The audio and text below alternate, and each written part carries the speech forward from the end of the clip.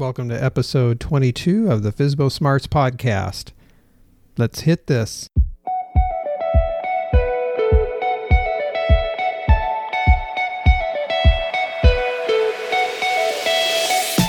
Hi, this is Steve Klein with FSBO Smarts, where we bring you the best tips, tools, and techniques for selling your home on your own, digitally and online, the FSBO Smart way, the for sale by owner way.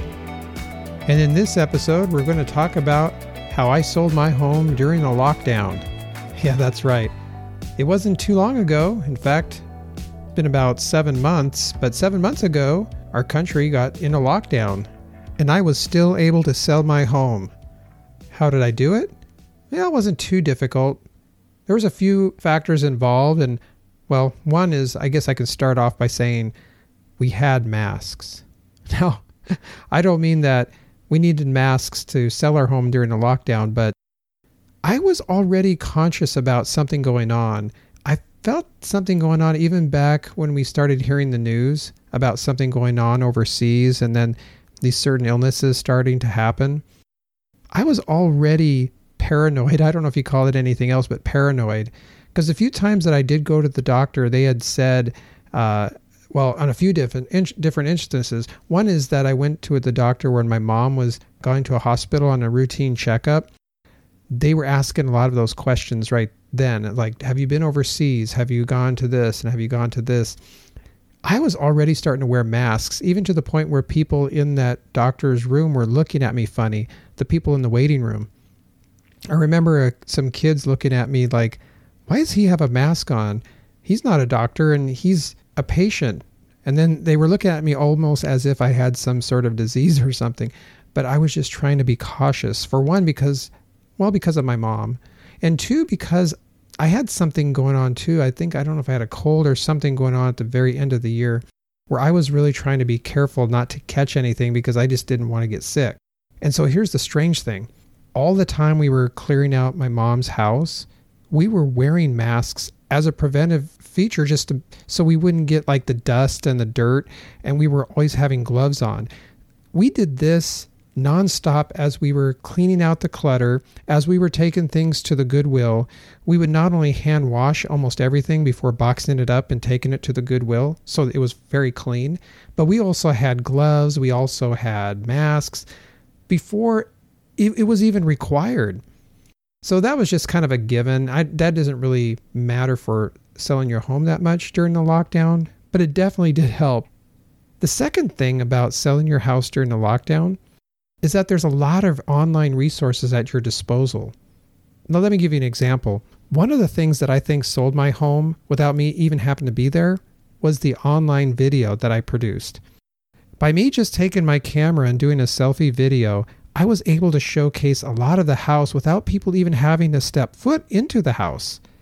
This made it very unique and made the interactions between people less and less, but the dynamicness of it and the specificness of it even more and more pertinent to the people that wanted the house, meaning that only the people that would really, really want the house would actually come for an on-site visit.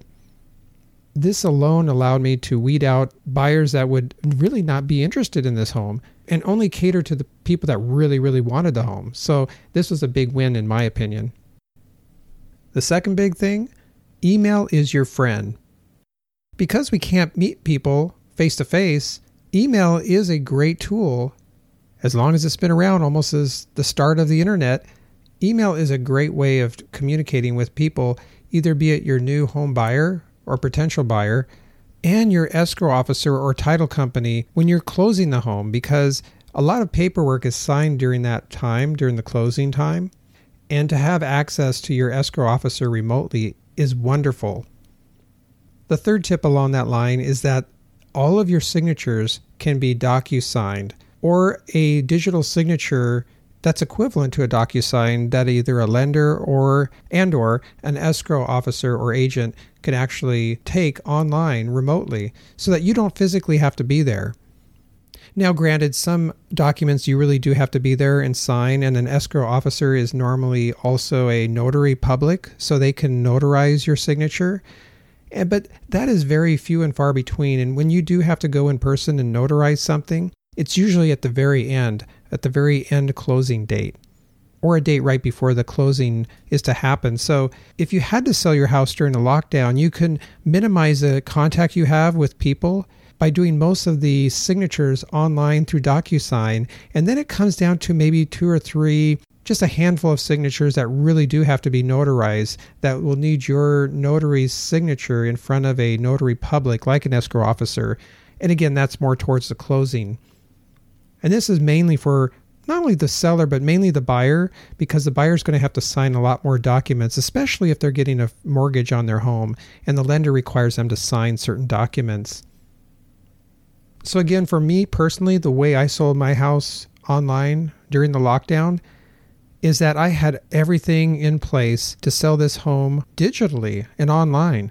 I had the videos in place. I had the online listings in place. I had certain things that would attract buyers to my house without me even having to show it physically. And by doing so, we had a lot of people that not only put our flyers on their refrigerator. We got these comments from people. They said, we liked your house so much, we had a picture of your flyer on our refrigerator. And they said they had this picture on their refrigerator for a couple of months. And we had no idea until they started contacting us. Now, unfortunately, that couple didn't get the house. But the idea is that they loved it so much that they were willing to put a flyer on their refrigerator before we even met them. So the more things that you could put out there to automate your sales, like the flyer in the flyer box that's on your sign, which I didn't talk about until just now, but that's another suggestion. But also the online digital resources, something that they can see online and even print if they wanted to and put on their refrigerator. A video that you can showcase your home. All of these things will play a role in selling your home during a lockdown. Now that pretty much summarizes all of the things that I had for selling my home during the lockdown. It's really not much, really. Now, in the next episode, I'm going to talk about my first FSBO story and why. Because some of you have asked that. We had a question of, well, what was your first FSBO story all about? Why did you sell your home on the very first home you ever sold? Why did you decide to do it for sale by owner? And so at the next episode, I'm going to go over that in detail so that I can share that with you. And it may be an inspirational story in and of itself. Because I'll give you a hint. We had a new family member on the way, and that was the catalyst to make us think about selling our home for sale by owner. So stay tuned for that. Until next time, we will see you in the next episode.